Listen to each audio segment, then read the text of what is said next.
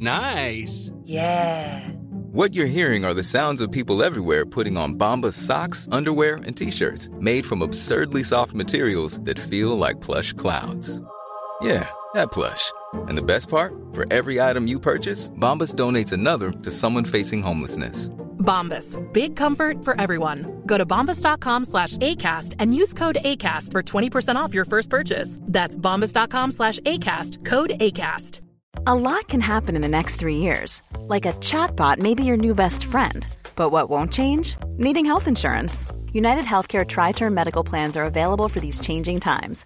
Underwritten by Golden Rule Insurance Company, they offer budget-friendly, flexible coverage for people who are in between jobs or missed open enrollment. The plans last nearly 3 years in some states, with access to a nationwide network of doctors and hospitals. So for whatever tomorrow brings, United Healthcare Tri-Term Medical Plans may be for you. Learn more at uh1.com.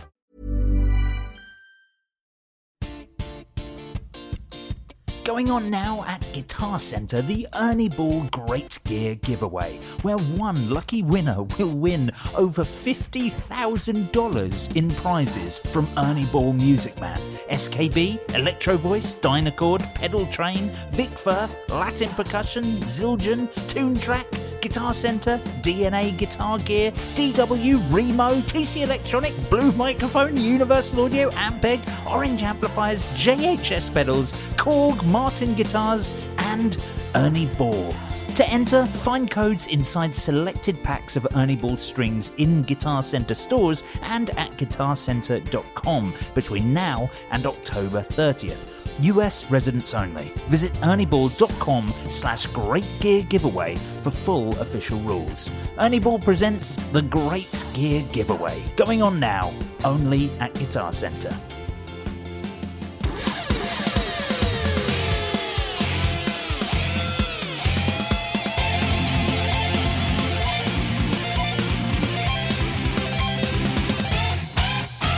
Hello and welcome to the Guitar Nerds Podcast, the world's #1 guitar podcast. I'm your host, Joe Branton, joined this week by Matt Knight. Good.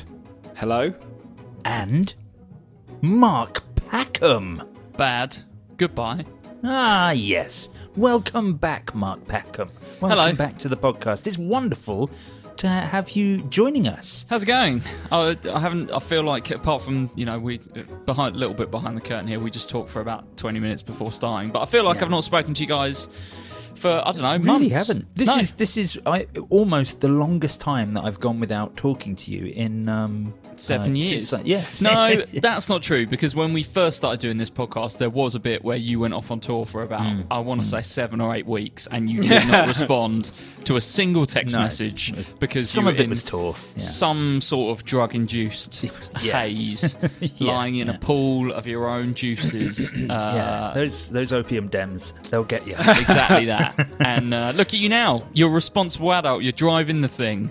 And unbelievable, basically. Oh, no, there we go. Well, it's wonderful to have you back on an episode. I'm excited to talk about loads of gear this week. It's we're going to have a little bit of a pedal special this week. It's not an official pedal special, but a lot of the stuff, almost all of the things we want to talk about are effects related. So, Mark will have to try and keep up. Of course, you're going to be the advocate. Well, I feel like I'm sort of out of it now because as I mentioned in previous podcasts, I'm not really using social media. The only time I talk about guitar stuff is with you guys, and I haven't spoken to you for ages. So, apart from the stuff you've sent me in our little group chat, I really need a good old catch-up on what's been released. You do, yeah, and all the news and stuff. So, again, a little bit behind the curtain here, dear listener. We do, of course, share a document now that we're podcasting remotely, as we have been since the start of all of that. So we share a document which includes all of the news and bits and talking points that we're going to discuss, and I split them off into everyone, and at the start we have an introduction where I list all the exciting things that each of us have done and encourage the others to add their own stories so that I know what to talk about. And Mark this week has added, in all caps, Mark used a tuner at practice. We'll get onto that in a minute. We've got other stuff to talk about first, stuff that's much more important. You got a cat this week, and we haven't had a chance to talk about it because you said I don't want to talk about it because we want to talk about it on the podcast. I know, dear listener, this is slightly off topic, but I'm gonna take you on a little journey. Think of this, if you've been listening a while, dear listener, as you know. Do you remember when? Do you remember when I sat in piss? Yeah, I was going to say, is this the new piss on the bus story? This is the new piss on the bus. So I got a new cat. So I've never had any responsibility in my entire life, but it's locked down. Me and my girlfriend both work from home. We were like, let's get a cat, and I've always wanted an interesting cat. So we found this like Oriental cat rescue center. Contacted them, got a cat. It doesn't matter, that part's not important. We got a little cat, tiny little timid 4-year-old Oriental long hair cat called Ava, and we've had her 4 days. We had her 4 days, and Emma's been very, very into it. So into the idea of getting a cat that she insisted we bought a new washing machine that was quieter for the cat. So makes sense. I mean, that's what most people think. Most people think, should I get them a cat toy or some like Dreamies or new bed or whatever? No, new washing machine. New washing machine. So because we've given Ava the dining room kitchen as her area sort of thing, because she's very, very timid, quite mistreated in her younger years, so very timid, hiding under a dresser at the end of our dining area the bulk of the time. So we have the washing machine turning up, and the washing machine's turning up, so I need to get up early. I get up at 7, I come downstairs, I unplumb the current washing machine and pull it out into the middle of the room. And Emma's fed the cat some quite smelly, fishy food. The room stinks, so I open up the window, and then I leave the kitchen, to go sort myself up for the day. Emma comes down, goes into the kitchen, windows open, cat's not in the kitchen. There's no other route out other than through that little window, and she's an indoor cat, very specifically. So we, obviously freak out. Now, I live in a little village, so we're knocking on neighbours' doors and things like that. Like, people are offering to, go out and searching for the cat when they're on their dog walks and stuff. We must have, mostly Emma, knocked on like 20 doors, in either direction. We're looking around. The washing machine people turn up, so I stay back. I help that, they fit the washing machine, whatever. I put the kitchen back together, put the plinth or kickboard for Americans back on the underside of all the kitchen units. So the entire day comes and goes. Me and Emma go out with torches at night. Neither of us really sleep. We've got a little cat cam set up. I set up like loads of treats outside at the gate. We obviously, I messaged you guys, I messaged all my friends being like, this is awful. This is the worst thing that's ever happened to me. And then this morning... Can I just say, totally believable as well, that the fact that you would get a cat and lose it in 4 days. Yeah, oh, absolutely. When you were texting us, you often send things through where you're like, oh, this has happened, and it's like, oh, yeah, I've done, some sort of like wild drug that I've never heard the name of, and, I've left my base somewhere, and then we'll go, oh, it's terrible, and you're like, nah, just kidding, I'm actually home or whatever. And this is actually totally believable, and I was like, oh yeah, this definitely has happened. Yeah, it absolutely did. So, we wake up in the morning, I check the cat cam footage, nothing's happened. Actually, a seagull's eating some of the food that we left outside, but that was a good video. But, no cat, the cat's not back, and we're like, great. I mean, I've reported it to all the vets by this point and things like that. So we come downstairs, and Emma, for some reason, she can't explain, she was like, I'm just going to take the plinth off of the bottom of the kitchen units. And sure enough, locked underneath the kitchen by me was the cat. So, hang on. So where was the cat before they came? Had you taken your old washing machine out? So I took it out, and the cat crawled in the space and went behind the kitchen units. Emma then, of course, that's not normally a space you can access. And Emma saw the open window. You'd think the cat's gone out the window. Yeah. And then the washing machine men come in, fit the new washing machine. That freaks the cat out, obviously, who stays under there, sort of, sandwiched into a corner. They push that back in. I turn up and I put the plinth back on, which locks out any escape for the cat. So, and the thing is, that day I used the washing machine and the oven, which are both either side of where the poor little cat must have been. Yeah, just before we got P, we looked after another cat, a great cat. But we also changed a piece of furniture soon after it moved in with us, which it then decided to piss on instantly. So never ever replace furniture once you've got a cat. That's it. Once you've got a cat, that's it. Just let them settle down first. Right. No, that they will own your house now, Joe. That's it. Yeah, you cannot do anything to your house. I see. I just feel like I'm so glad that you've managed to. Firstly, that nothing untoward happened by just simply locking it in there. But also pushing in a heavy washing machine into the space that it was in, which then pushed it up against the oven. Well, yeah, it would have been. There's a sink unit in between, so it had 500, 600 mil of room either side of it. But nonetheless, that must have been an awful experience for the cat. It is safe now. I'm happy that everything turned out all right. Also, you will realise now, because obviously we also have an indoor cat, that you can no longer open your windows. Yeah. So prepare to boil in summertime and buy lots of fans for your cat. We bought a fan for our cat.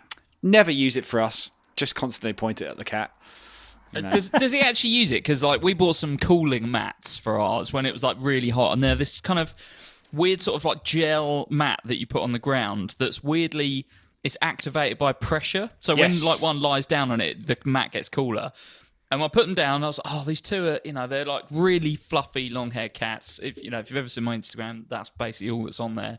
And I was like, they must be boiling. They're lying down and not panting, but you can tell they're hot. So I bought these things and I was like, put them on there. Of course, they just step off it instantly and then just proceed to ignore it. So I've got these two cooling mats that are just knocking around. And occasionally I'll just find myself using them. I just put them on the desk and I just sort of lean on it a bit. Sit on them more? No. Just put it on the desk, sort of lean on it. I was like, that's really nice. Oh, there you go. That's good. But the cats never use them. Basically anything that you buy them, Joe, they won't use. Yes. I've worked that one out after spending loads on nice wooden toys and elaborate bedding. P's favourite toy at the moment is a piece of cable. Well, I can sort of up literally that that's it. We've got loads of toys in the house, and our boy cat that is just really lazy and fat. He never plays with any of them. Today he's been playing with an olive for most of the day that he found on the ground. That's what he's been doing, knocking it around, jumping on it, sort of nibbling a bit of it, boshing it about a bit. That's been his day, just knocking around with an olive. It's the dream. That is certainly the dream. Anyway, we should stop from being cat nerds and move back into the Guitar Nerds podcast. Now, dear listener, you're aware that I can both be pissed on a bus and sandwich a cat in between a washing machine and cooker. We need to talk about some guitar stuff. Matt Knight, you messaged us a very lovely, unusual photograph of an effects pedal this week. Yes. So that's what I love about Instagram. Every so often, it just it throws you a little gem in the world of guitars.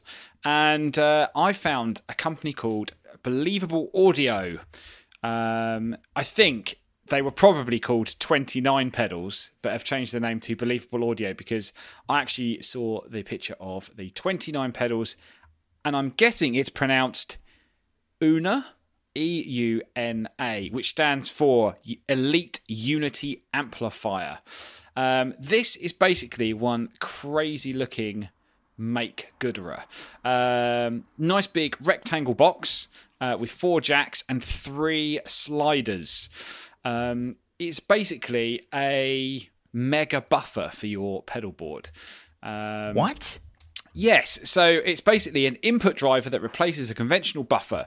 It's built to protect and condition your instrument's signal to prepare it for whatever you want to do with it.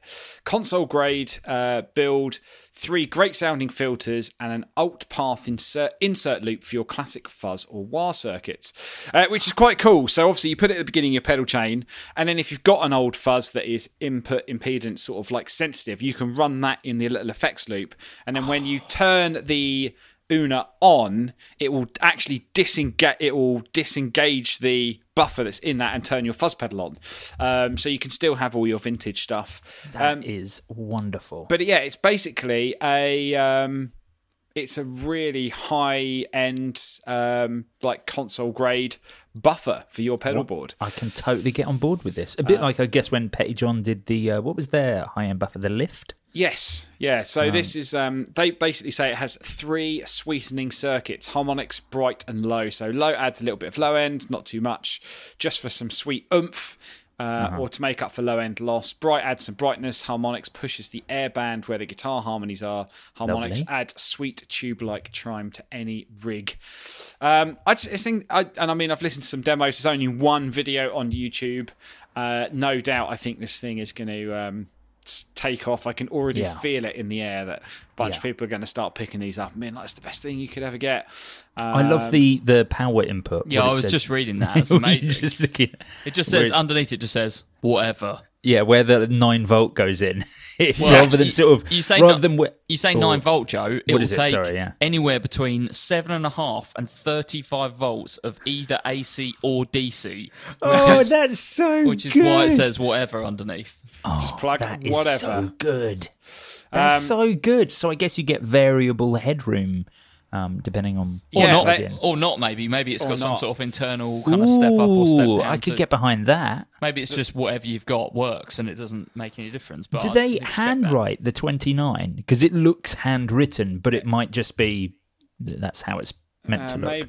Maybe. I don't know. I think just reading a little bit more about it, what's also cool is they say it's very DIY friendly. So the op amp is socketed, so you can easily audition op amp chips. Notes on the PCB will help experienced DIYers tailor Una completely to their rig. So I think that's quite cool as well. You know, it's a tweaker's delight, as they put it. This is great. What a wonderful product. This is such a nerdy product. I know. I can totally get behind it. Was there a price anywhere, Matt? $269.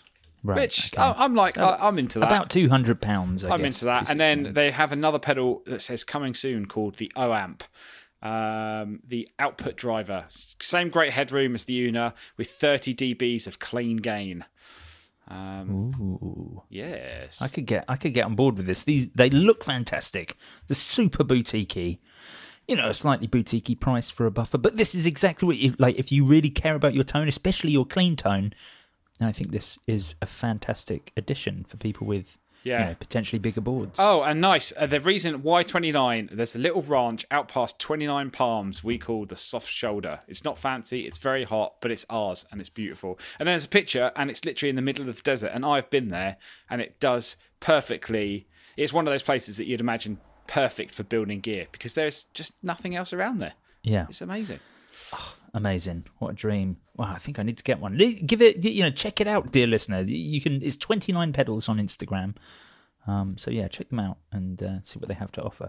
Mark Packham, hello. You showed me earlier this week a Drewman guitar that was up for sale on the internet. I did indeed. So Drewman are like a British builder, right? From what? Yeah, that's right. We met them at I think Birmingham. Yeah, and they make guitars primarily with aluminium necks. I don't know if they do anything with just wooden necks. You might want to confirm that, Joe. But the one that I brought up was the Drewman Guitars DJ all aluminium, which is. I have a feeling. This is without checking, that Drewman were the brand that started off doing just aluminium bodies, and actually the necks is a later addition. For them. Fine. Yeah. So this is basically a kind of offset style guitar. One humbucker, one P90. Humbucker in the bridge, P90 in the P90 in the neck. Aluminium neck with the split headstock on there, but crucially. The colour is purple fade anodize. It's basically like one of those cars that I used to build in what's it called? Need for Speed. Need for Speed. Gran Turismo. That's got the the kind of what Gibson called the flip flop finish, where you kind of it looks like you sort of turn it a bit and it gives you a slightly different colour. It's very difficult to tell if it actually has that kind of movement to it colour wise, but I think it might just be a dip. Yeah, maybe. So it's kind of. I think some of the angles that it's been taken at make it look as if it is a sort of shifting colour. But it is very much that. It's that kind of sort of magenta into purple or something like that. And yeah, it's just a cracking looking guitar. And I've not seen that much from Dream, and I know that they definitely were at a show that we were at, but I didn't get a chance to play one. I thought I'd just highlight this because if you're into cool looking guitars, and particularly if you're into kind of aluminium necks and that very much that modern take on a vintage style, this is definitely one to check out. Yeah, it's aluminium body, aluminium Drummond neck, brass like nut. A bead blasted anodized textured finish, so that sort of that rougher aluminium finish on the body, whereas it will be very chromed on the neck. This looks great, and I think again, where did we see this? Was this on Insta? I can't remember, but check them out. Drummond Guitars. I'm sure they've got a picture of it up on their Instagram. It looks mega. Some of the stuff they do is wicked. I'm just having a quick look at the gallery on their site now, and I'm into it. I also really, really like their headstocks, like the logo itself. Didn't they just nail the headstock? The logo especially, but yeah. Yeah, I mean, I'm not such a big fan of like the split headstock. That's not for me. I've never really liked that. But just the way that they've done the headstock shape, and the way they've done their logo is fantastic. Really nice. Yeah, really cool, really interesting brand. I tried to I did talk to them at Birmingham because I was hoping they had some basses in the works, so I could get an aluminium bass neck for one of my basses, but they were just guitars at the time, so I'm still on the hunt for that. That's something I need to make a reality. And it looks like they still do a mix of different things. There's some here with wooden necks and stuff on their Instagram. So I think you can basically get whatever you want. A nice, mix of the more traditional constructions and the aluminium stuff. Yeah, absolutely. Now, last week we were talking a bit, Matt, about the tri-parallel mixer, the Electro Harmonix. Yes, indeed. Blendable 3-channel pedal, because of course you bought one and you made yourself a little pedal board. I did. Using one. And it got me kind of thinking, because we talked a lot about blends, and I was like, yeah, I guess I'm really fussy about drive, especially on bass, but in general, but very fussy about drive on bass. And I always limit myself to, I have to find drives that have a blend. And so I was thinking about the tri-parallel mixer, and honestly, I didn't really want to buy it. Like, I really like using the MS3. I didn't want to sacrifice the stuff from the MS3 for the tri-parallel mixer. So I was like, okay, maybe I just need a blend control, because then it opens me up to all the fantastic sounding drives, and I can have my fundamentals dealt with via my clean blend. And so I was looking around, and then I realised you can do it with the Boss LS2. And dear listener, this might well be something you are fully aware of, but I absolutely was not. Because the Boss LS2, their line selector, has one of the settings you can just have both of the effects returns running. So the idea is if you're line selecting two separate pedal boards or two separate pedals, you can have them both on at once, and then you have an individual volume control for path A and path B. But of course, if you feed with a patch cable, if you feed path B just back into itself, you create a clean blend, meaning you can use any drive pedal and then use the LS2 with a linked patch cable, and you've made any drive pedal you want blendable. And I did not know that. And is that something everyone's fully aware of? Well, I guess like many things, Boss kind of did it first, and then someone just did it fancier, and then was like, oh wait, we sort of already did that. The LS2, always for me, the LS2 has been a mystery. I've never known how to get the best out of it. I must admit, I was the same for quite a while, and the reason I'd got an LS2 more recently, before the tri-parallel mixer, was the fact that you've got those two level controls on there. So using something like a Deluxe Memory Man, which if you run it too hot, the repeats kind of distort. I wanted to keep it cleaner. The volume controls are post-pedal, post-loop rather than pre. So it doesn't run any extra gain or volume into the pedal. It simply just makes the pedal louder. So yeah, like you do, if you run both at once, but you're just running a cable from one to the other, you've effectively got a clean signal path. Yeah. But it's really great for things like chorus and phaser at the same time, or like delay and chorus, creating like a really big sound, or just changing between two instruments, and then being able to match the volume if you're going between humbucker and single coil, for example. Of course, you can go 2 yeah. ins to 1 out. You can also run it as an AB pedal or run 2 outputs, and then you can match the volume of the 2 outputs from the LS2 if you want. It's a really good utility pedal. Surprisingly versatile pedal. I was really chuffed to kind of find that use for it. But of course, it's left me in this position where I'm like, well, I can get any drive I want now. So I was hoping to get some suggestions from you guys, like what drive should I get? I like transparent sort of valvey amp sounding, super transparenty low gain drives. What should I go for? What should I be looking at for bass? Yeah. But I'll also take guitar suggestions. See, I was thinking about like Frederick Effects do the Scrambled Brains, which is their version of the original, not the reissue, the original Ampeg Scrambler. Yeah, that's a good shout. Now that does have a blend, so I wouldn't need something for that. But then I was like, but I could have any drive. I now no longer need a bass drive. You see, I can just have a guitar drive and blend in that clean signal. So it's more about a great sounding transparent overdrive pedal. So I just thought, I'd take a couple of suggestions whilst I'm on my hunt. Have I put you both on the spot? I tell you one that I've been really, I don't think they've really classed it as transparent, but one thing that loads of people have been raving about is the Earthquaker Devices Plumes, which is their take on a tube screamer, but seems to do kind of all sort of levels of gain. Loads of people have just been, it's also probably their most affordable. I think it's $99. It is, yeah. That's incredibly affordable for Earthquaker. Tube-like overdrive circuit featuring 3 different clipping voices, loads of headroom, and almost 3-dimensional clarity that will push your amp over the edge. So yeah, I would say something like that would be quite good. But Joe, we were discussing this week, I'd finally got round after being on holiday and having too much to do. I finally managed to get the Echoline pedals plugged in, and obviously you were raving about the Roadrunner, which is obviously a Gear of the Year winner previously, which does everything from light gain to sort of more high gain stuff. But I was absolutely blown away with the fuzz, the silicon high gain fuzz. It's instant kind of vintage Gilmore, and it's just absolutely cracking. So I would say, just revisiting Echoline, the Roadrunner might be, the Plumes might be a good chat, but also the Echoline Roadrunner. Did you prefer the Roadrunner or the Everest?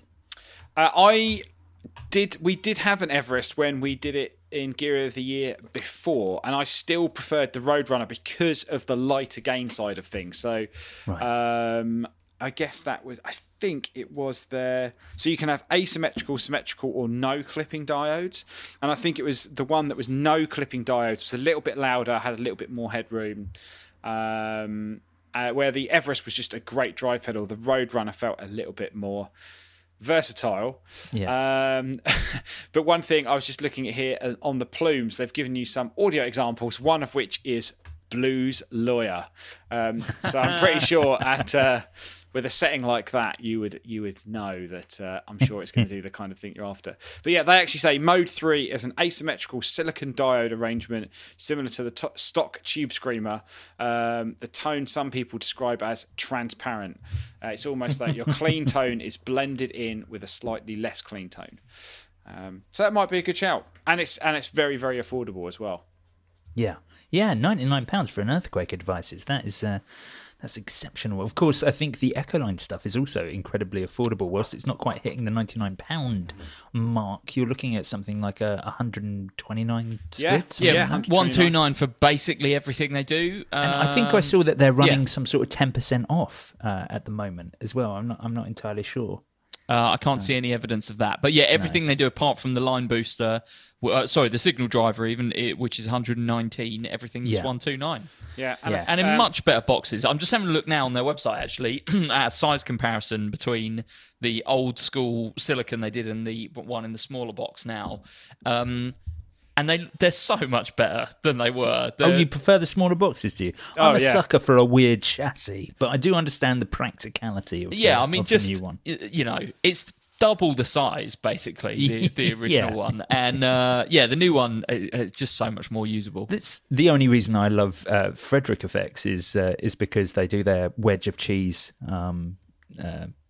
chassis for some of their pedals.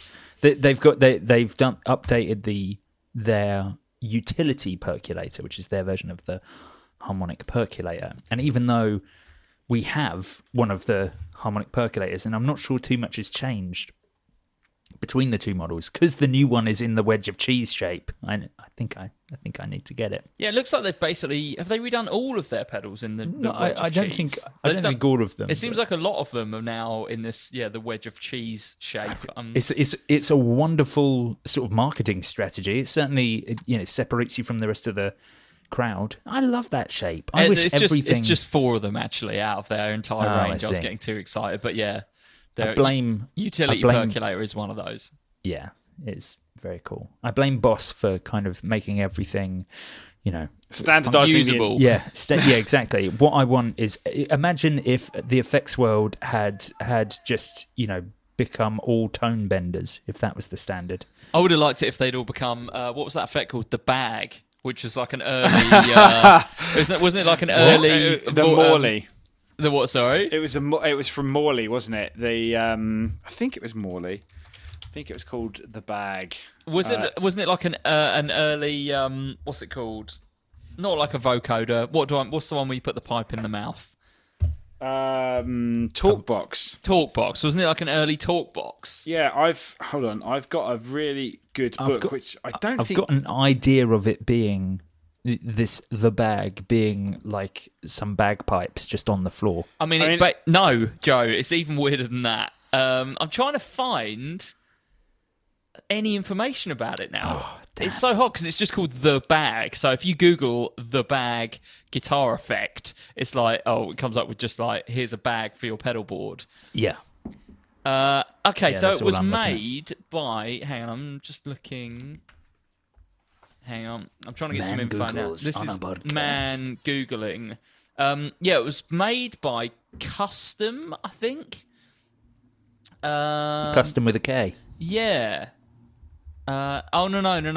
Okay, fine. So, basically, it's a bag, and the effect happens in the bag, and I can't remember why it happens. When you say a bag, what do you mean, like a shopping bag? Oh my goodness, I found it. Yeah, it's like a sort of pouch.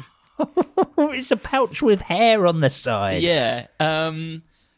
Oh, it looks so good. Oh my goodness, why isn't everything this way?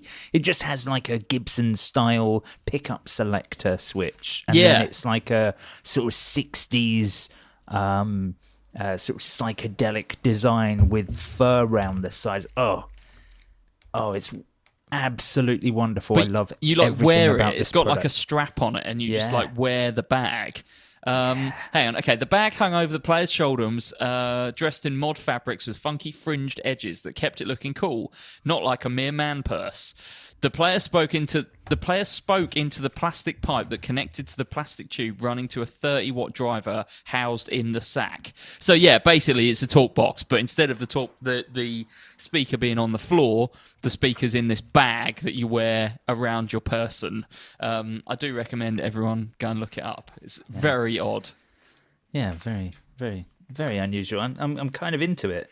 I don't think I'm into them describing it as a man purse. I think I've dug out my old book, which I don't think is available anymore. Analog Man's Guide to Vintage Effects. They have a section called Hen's Teeth, which is like the rarest of all pedals. And they say they only made about 100. The Bag, the first commercially produced talk box, was Bag, or The Bag, by Custom.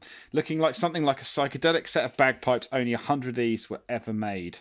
Oh, and we should bring them back. It cost. Do you think they own a patent on that?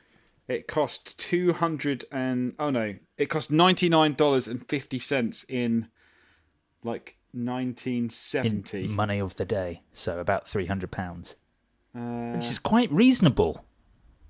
It looks amazing. I want it. Yeah, absolutely. That looks like everything. And then on the next page, this book is fantastic. There's an MXR pedal called the Whack Box. The Whack Box. The MXR Whack. What do you do with it? It was a talk box, basically. I wanted it to be something that you hit. Yeah. That would be more appropriate for the name. But yeah, if you can still find it, this book is just a guitar effects collector's dream book. What is the book again? Analog Man's Guide to Vintage Effects. Matt, is the Maestro Rover in there, which is the spinning speaker that's like it looks like a biscuit tin that you would mount onto a microphone stand and have it on the stage next to you. The Rover R01. Mom deserves the best, and there's no better place to shop for Mother's Day than Whole Foods Market. They're your destination for unbeatable savings, from premium gifts to show-stopping flowers and irresistible desserts. Start by saving 33% with Prime on all body care and candles. Then get a 15-stem bunch of tulips for just $9.99 each with Prime. Round out Mom's menu with festive rosé, irresistible berry chantilly cake, and more special treats. Come celebrate Mother's Day at Whole Foods Market. When you're ready to pop the question, the last thing you want to do is second-guess the ring. At BlueNile.com, you can design a one-of-a-kind ring with the ease and convenience of shopping online. Choose your diamond and setting. When you find the one, you'll get it delivered right to your door. Go to BlueNile.com and use promo code LISTEN to get $50 off your purchase of $500 or more. That's code LISTEN at BlueNile.com for $50 off your purchase. BlueNile.com, code LISTEN. Hiring for your small business? If you're not looking for professionals on LinkedIn, you're looking in the wrong place. That's like looking for your car keys in a fish tank. LinkedIn helps you hire professionals you can't find anywhere else, even those who aren't actively searching for a new job but might be open to the perfect role. In a given month, over 70% of LinkedIn users don't even visit other leading job sites. So start looking in the right place. With LinkedIn, you can hire professionals like a professional. Post your free job on linkedin.com/people today. There's quite a lot of Maestro stuff in here, but let's have a quick look. Yeah, basically It looks absolutely incredible. Absolutely yeah, totally. incredible. It's so different. It looks like... Do you know what it reminds me of? It reminds me of the synthesizer thing in He-Man, the movie with Dolph Lundgren. I don't remember that. I mean, I've seen that film several times. What? You know the synthesizer thing. You know they have the. It's not quite this. It's not really the same, but it's got that same sort of vibe to it. And do you remember Paris? From Star Trek Voyager was the Courtney Cox's boyfriend in it.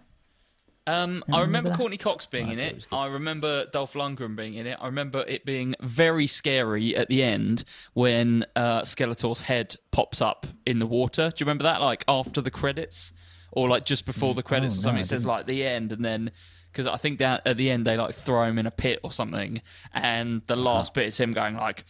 So it's like a black screen, and then you see like the water floating, and I was like, "Oh, hang on, what's going on here?" And bear in mind, I'm like 6 or something watching this. It's like the water's bobbling around. Then his head sort of pops out, and he's like, "Ah!" And I remember after watching that, thinking about it, I didn't want to step on my bedroom floor as a kid because I was like, "What if his head pops out?" So I just like stayed on my bed the whole time. This explains a lot. Yeah, Just bringing it back round to pedals. I haven't looked at this book for ages, and just flicking through, and there's under the rare section there is the Interfax harmonic percolator, and we often talk about Jay's one, and I just thought this was very interesting. Interfax Electronics of Milwaukee, Wisconsin, is known to have made only one effects pedal, the harmonic percolator, designed by a guy named Ed Gies. The Interfax harmonic percolator was produced in extremely small numbers, possibly fewer than 200. Chuck Collins of Thermaniacs, who currently makes an exact replication of the original harmonic percolator, gave us a little insight, and he said very little is known about the origin and story behind the percolator. He then goes on to say, I went to the sale of the parts inventory of the old Interfax company about 10 years ago. This book also came out about 10 years ago. And there was no remains of any of the pedals. It's unknown how many were produced, but I believe the number is less than a couple of hundred.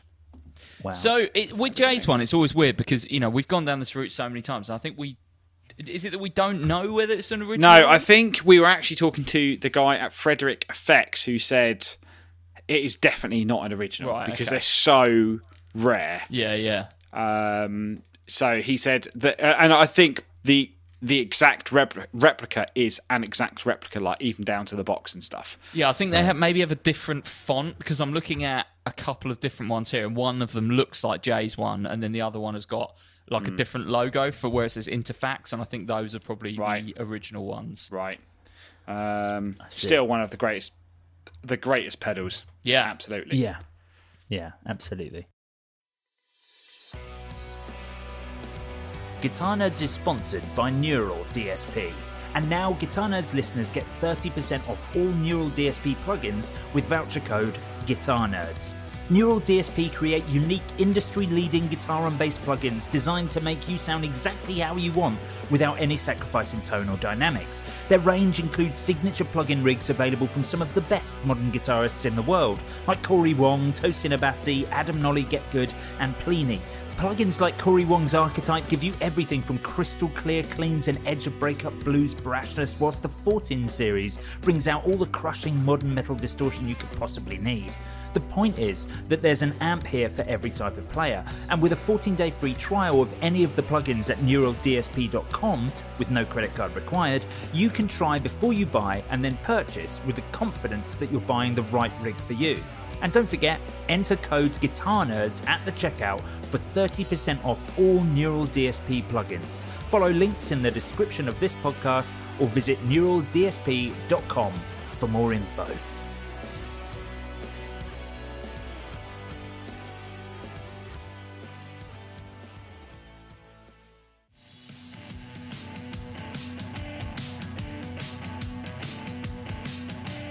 This episode of Guitar Nerds is brought to you by Shergold Guitars and their latest electric guitar, the Provocateur. Celebrated by Total Guitar Magazine as one of the most refined single cuts on the market, with endlessly satisfying playability and a flawless set of tones, the Shergold Provocateur combines remarkable specification with a retro vibe for a unique and bona fide rock guitar. From the brand that once powered the likes of Joy Division and is now championed by modern guitar pioneers and So I Watch You From Afar and many others, comes a fresh and exciting range of electric guitars.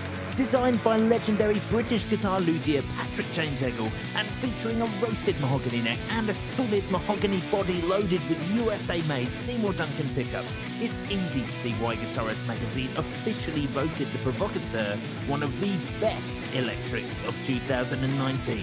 You can find your nearest Shergold dealer at shergoldguitars.com. And if you're not in the UK, don't fear. Many UK-based Shergold dealers have super awesome international shipping options to guarantee your Shergold will make it to you in the most far-flung of places. Proudly stand out from the crowd and discover yours today at shergoldguitars.com. Shergold Guitars. Be your own original.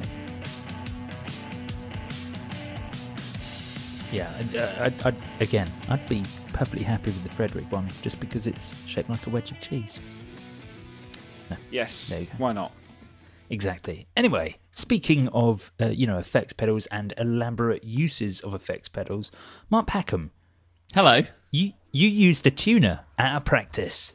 I did. We teased this right at the start of the show, and I thought I better follow it up. I don't know if you know, but when I'm playing outside of the house, I'm a bass player, and I've never really needed to take a tuner either to a gig or to a band practice before because bass don't go out of tune. It's even. So I took my bass.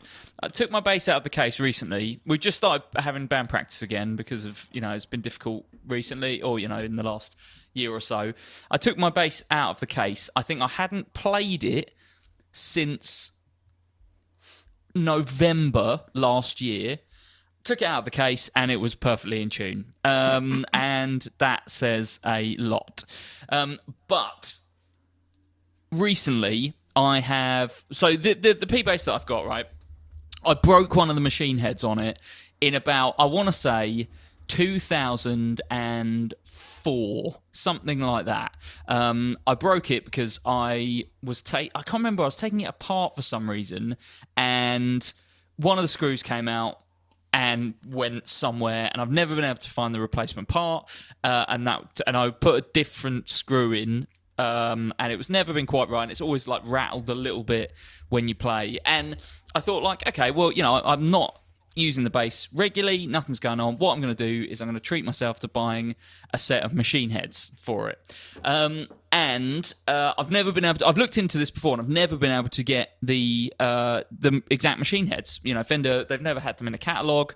It seems like they only made these machine heads for a small period of time for the American Series P basses, and even then, it wasn't the same machine heads on the entire run of that bass. It's very particular around the kind of 2002, 2003, 2004, I think, had this one style of machine head. And I was like, I really want to get the same machine head. So, I haven't been able to get one. Could never find one in a catalogue. I spoke to Fender when we worked at GAC. They were like, no, definitely can't get it. You know, they didn't make them for long enough. They don't make them anymore. You'll need to get a different type of Fender machine head, or you look at Schaller or whatever. Luckily, now we know someone who works with Fender spares quite closely. Do we? And I was able to say, is this possible? Can we get one? Or can I get a set? And it seems like he sourced me the basically the last set ever. And yeah, I basically put those on the bass, and I had my first band practice with them, and I was like, I'm being really paranoid, but it sounds like I'm out of tune, and I'm worried it's these new machine heads. You know, maybe they're like slipping or something. What I think it actually was I was just in, you know, so Joe, you can probably empathise with this. Sometimes your bass just sounds a bit out of tune, and I think it's because where you stand in the room, you might be in a weird little bass trap, and you're getting like reflections and stuff, and it sounds just a bit odd. And so I think I was just being paranoid, but I was like, okay, I'm going to take a tuner to band practice for the first time in the history of this band. We'll be going for 18 years. I'm going to take a tuner, and I've had a TU2 for ages. I bought one, probably when we first started doing gigs and stuff. Ended up basically never really using it for gigs. I don't like having pedals on stage because I kick them and like knock them around and stuff. I had a rack tuner for a while, and I did use that on stage, but because it was all the rage for everyone to have like wireless sets and rack tuners. Has never been the There has never been this time. In the British punk rock, ska punk scene of 2005, I want to say, 2006, it was very fashionable to have a rack gear. You'd have a rack-mounted head, you'd have a rack tuner, and you'd have a wireless system. So I had all of those things and realised that was stupid. We were talking about this the other day. I was playing at a venue in Swindon, which I don't think is there anymore, called Area 51, which is alien-themed. I think it was like an old shed, essentially, like a big... I don't know how to describe the building, but it was like massive, and it had been converted into like a bar, but it kind of had a bit of a youth centre-y vibe to it as well. And I just remember I had this... I had the Mark bass head in a rack, I had this tuner, and I had this wireless system. And I was like, wireless system, yeah, wicked. I'm going to get off the stage and like wander around the venue, like get in the crowd and that. And then I was just like, this just isn't working. And I think that was the last time I ever used a wireless system, because I was like, I'm lifting this entire rack case for basically a tuner that I don't use, a wireless system that doesn't work, and effectively a head that is almost small enough to go in the gig bag with the bass. But what I'm actually lugging around is an aluminium flight case for these three things that most of it is totally pointless. Anyway, so got rid of the rack tuner. Never used the floor tuner on stage because I don't like pedals on stage. But I had this TU2 that I would use for just at home. You know, when I had a pedal board for a bit, it was on there. So anyway... I was like, I've got a TU2, I'll just take it to band practice. And it turns out you don't need a tuner at all, because I was basically never out of tune. But I do think, just for peace of mind, I'm going to take a tuner to band practices. TU2, yeah? TU2, yeah, I mean, of course. I'm not using anything else. I'm not just saying that because you're here, Matty. TU2 is just the best tuner. Yeah. Or TU3, they're basically the same. Yeah. Yeah. Well, okay. Sure. Yeah. All I'm saying is there's a new Random Heroes album on the way, and we're getting serious about practicing. So, and it's in tune, so don't worry about that. The bass is going to be in tune. Wow, how about that? I've always used a tuner on recording. That's actually, people will actually hear that and care about it, rather than, gigs where people don't listen to the bass. They're just, it doesn't really matter. Yeah, I guess that, yeah. Yes, okay, wonderful. You know, I actually used the tuner Guitar nerds. Guitar nerds. I've sold my entire pedal board and I'm just using a tuner. Man uses tuner. Most of the time, not even using the tuner. Oh, it's just awful. Yeah, I actually use the tuner on the Boss MS3 these days. It's perfectly good. It's fine even when I'm sort of down in drop C. It doesn't really struggle at all. I have no idea what the what the algorithm is for the tuner on the MS3, but it's allowed me to free up a little bit of extra space on the pedal board. I was talking to a friend the other day who did before obviously the situation of 2020. He was on an 18-month world tour, which kickstarted with basically the French equivalent of Jules Holland, right? And they had to do 2 songs. They opened the show, played the song, absolutely fine, walked off. Somehow, in between that one and the second song, so it's basically like all live, they had to move where the band was playing for a different backdrop. Somehow, they had picked up the pedal board. As they'd obviously picked it up, they'd put the thumb on the tuner pedal, which they'd somehow managed to knock the tuner up by like 2 cents. Oh, no. So instead of tuning to 440, it was tuning to 442. Great formation. And, of course, he was like, it's in tune. And it's like, the tuner says it's in tune. It's all good. Didn't realise. Played it. And everything sounded fine. Like, just a bit off, but not like so far off it's like it's out of tune. Listen to it back and it's like it's something not right about it. It's like check the tuner and the whole thing was tuned 2 cents up from 440. That happened to me once. Well, the old guitar player in my band had one of the Korg, what they call DT100s.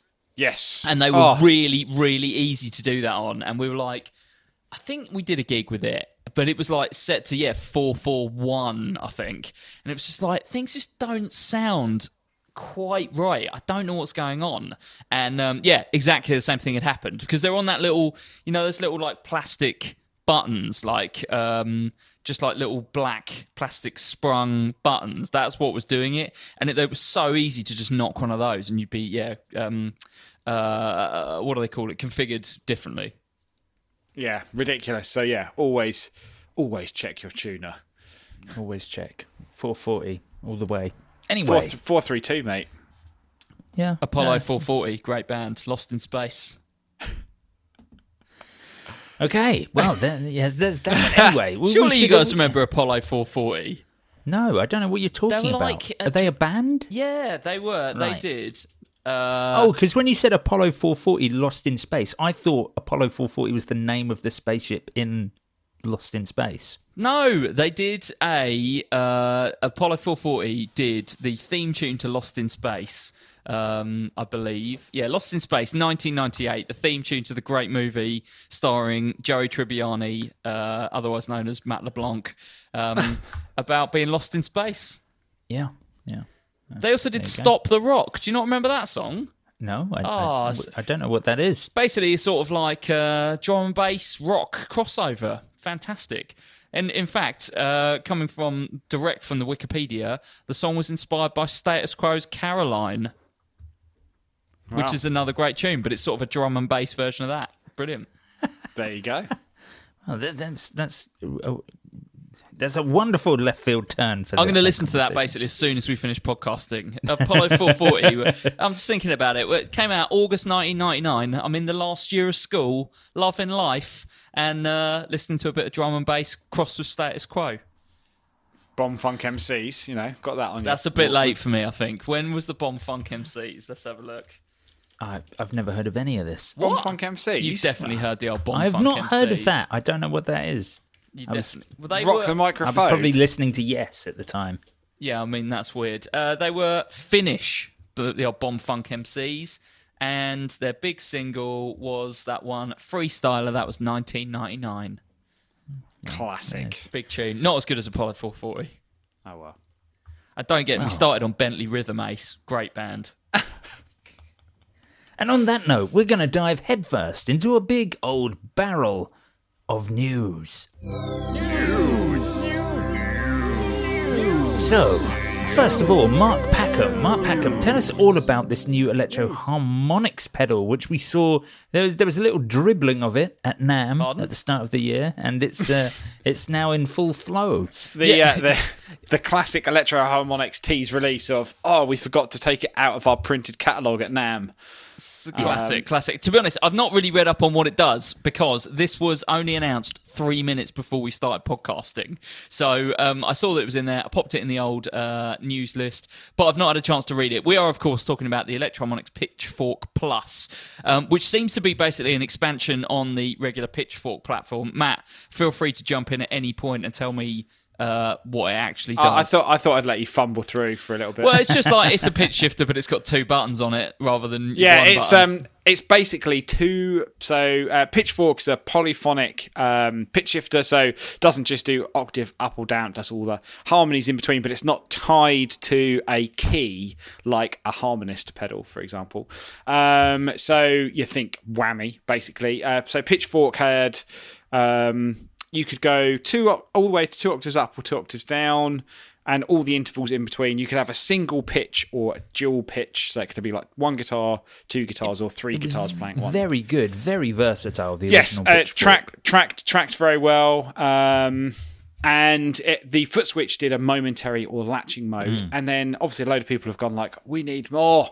And obviously the big thing with most pitch shifting pedals is the ability to save presets, because lots of people want to do a fifth on one thing or an octave on another. So the Pitchfork Plus is all of that in one box. So you've got 2 different pitch shifters over 3 octave range.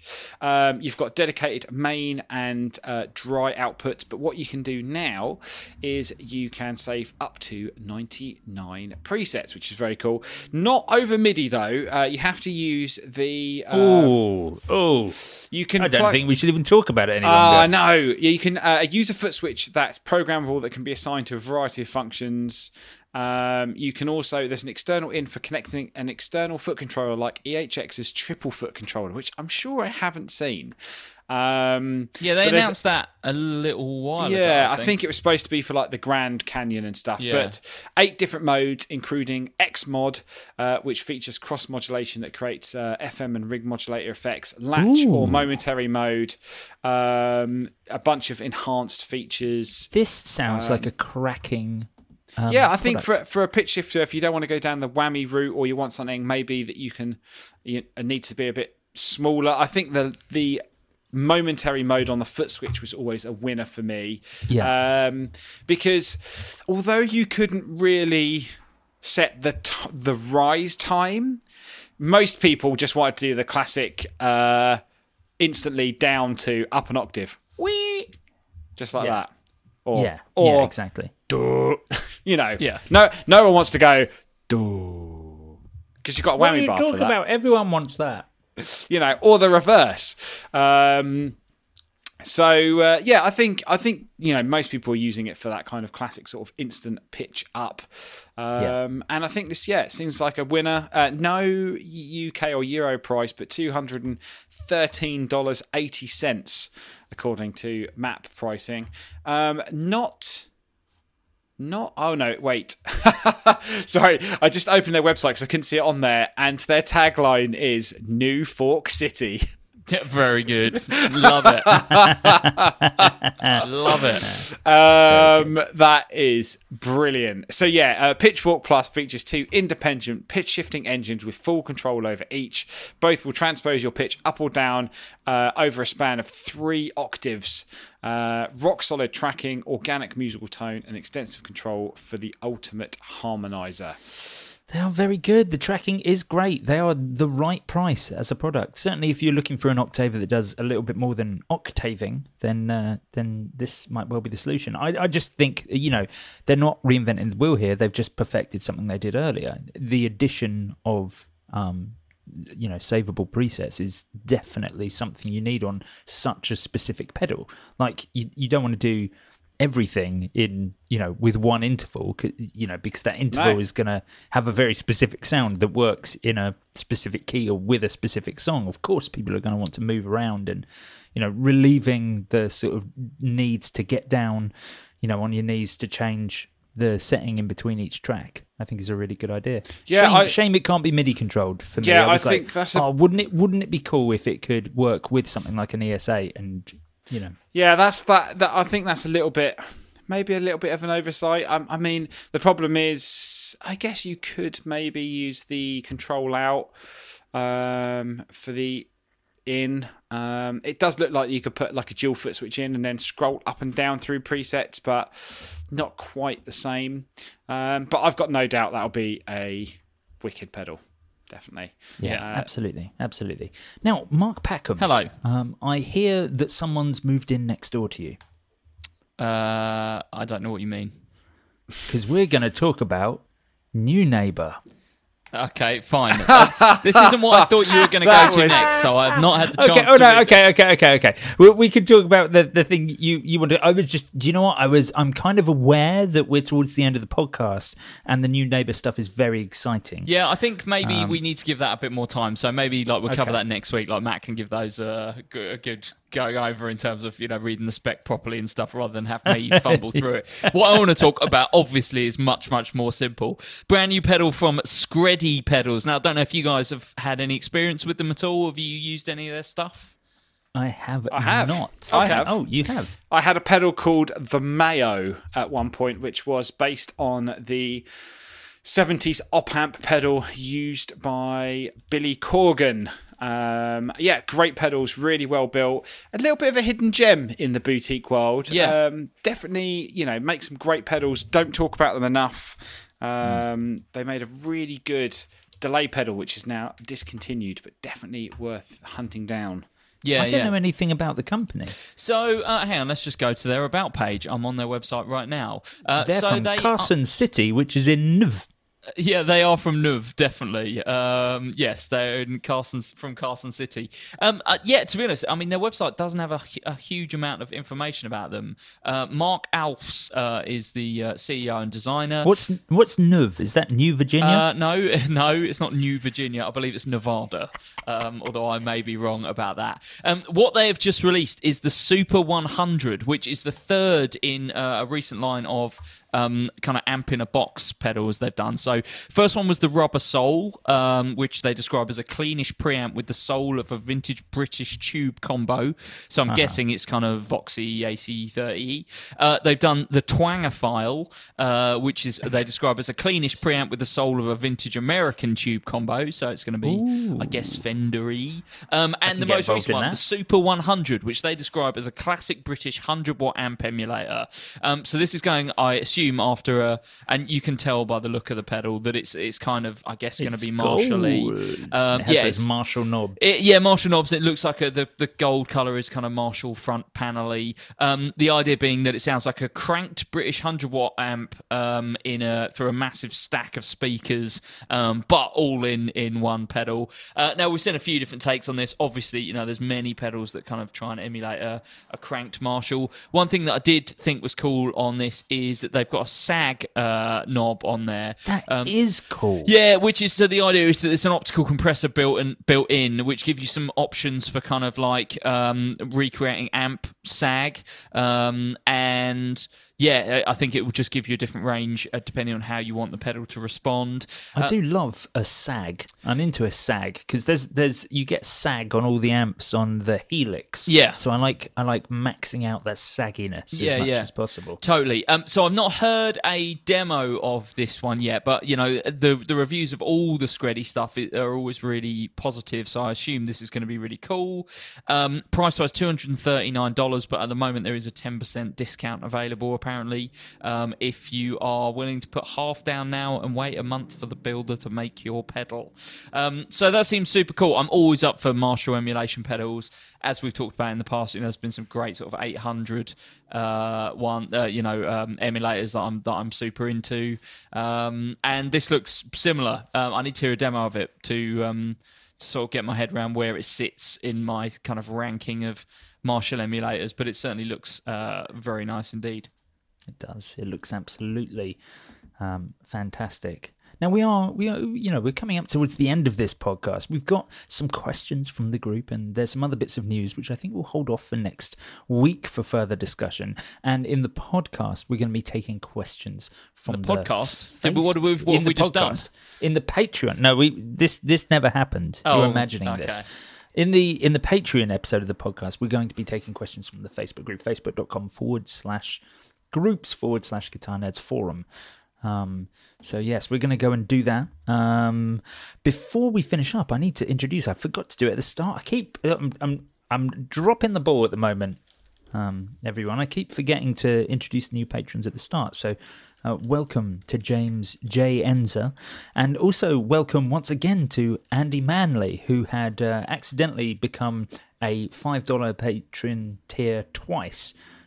So he hasn't been having his name sung out all this time because he just had 2 5 tiers rather than 110, and he has now changed. You guys are so close. In my absence, you've got so close to hitting the mod mode threshold, but you're just not quite there yet. I'm just looking at it right now. That's it. We need you back. That's what's holding us off. 1427, and what did we say? It was like 1500 is where to get it. So basically, you need. What is that, like 7 and a bit people to sign up at the top tier level, and then mod mode becomes a reality. It's I thought you would have done it by now, if I'm honest. Well, I've been off for a few weeks, but I thought you would have done it. We needed you, Mark, to just like tip people over the edge. You needed a professional salesman to come in and tell people that they should sign up for the Patreon, because not only every week do you get an extra half an hour of Guitar Nerds content, but you also get all the mini-series, and you will eventually get mod mode when they break the threshold. Eventually. It will be there when we burst through that threshold.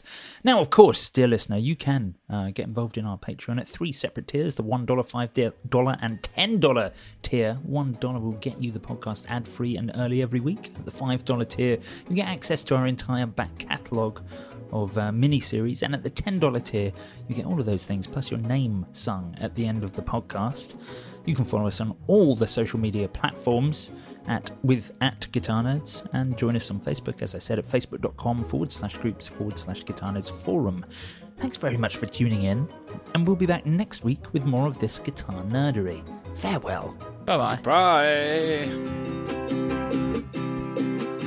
Yes, here we go, and welcome to another Patreon song about everyone who pays their Patreon subscription from the $10 tier. Christian Abbott and Ty Allen, Yogi the guitarist, Modium Modius, Carl Harris, Cloudlifter, Todd Simons, and Rich Creswell, Joe Hoppard, Sean Hughes, Michael Howard, Brian Hansen, Shane Hammond, Jeffrey Wax, and Eric Hammer, Samuel Frost, and Brian Heinzler, Gavin van der Linden, and Jacob McGee, Andy Manley, Scott Hutting, and Robert Butterworth, because they are the Guitar Nerds. That's right, let's sing it. The Guitar Nerds. Here we go once more. The Guitar Nerds. That's what they are, what they really are, yes. The Guitar Nerds. Let's hear it again. The Guitar Nerds. Bang, bang, Barracuda. The Guitar Nerds. Oh, yes, that's what they are. Simon Milbourne, Mark Lizal, Cadowaki, Stuart Robson, Neil Milton, Christian Lund Hansen, Nick Rivet, Keith Adams, and Michael McVeigh, Eric File, Andrew Good, Joe Puddick, and Merrin Peters, Richard Sudworth, and Jack Cutmore, Jamie Kemp, Ken Sayers, and Adrian Day, and Sean Harbour, John Anglin, Rob Gruel, and Tucker Ramadan, Ernie Cooper, Ross Edwards, Nate Nagel, and Stephen Burke, Aaron Sherman, David Lee, of course, Matt Bellamy, Jake Gray, Scott Kennedy, Blake Wyland, Christopher Lowe, Sith and Hans Ams, and Derek Rich, Rob Norvik, Steve Merkel, JD Short, Robin Smith, Brad Page,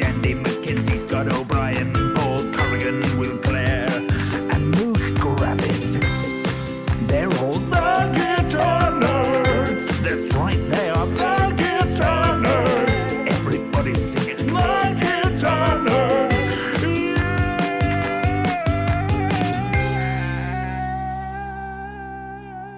Yes. One and all they are the guitar nerds. They are the guitar nerds. And they listen to the song of the notes that I sing. I'm singing a song about you. I'm singing a song about the guitar nerds. I'm getting down on my knees and I'm singing a song about the guitar nerds. I'm singing a song. Singing a song of the nerds.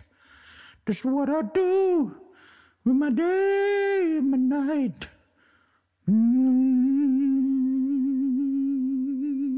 Yeah. Yeah. Yeah.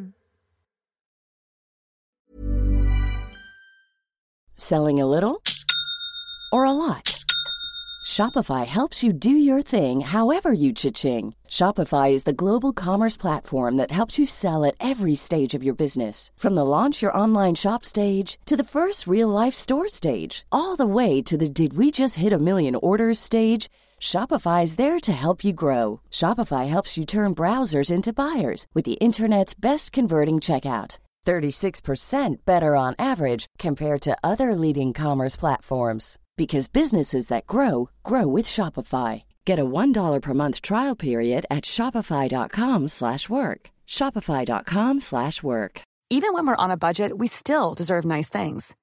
Quince is a place to scoop up stunning high-end goods for 50 to 80% less than similar brands. They have buttery soft cashmere sweaters starting at $50, luxurious Italian leather bags, and so much more. Plus, Quince only works with factories that use safe, ethical, and responsible manufacturing. Get the high-end goods you'll love without the high price tag with Quince. Go to quince.com/style for free shipping and 365-day returns.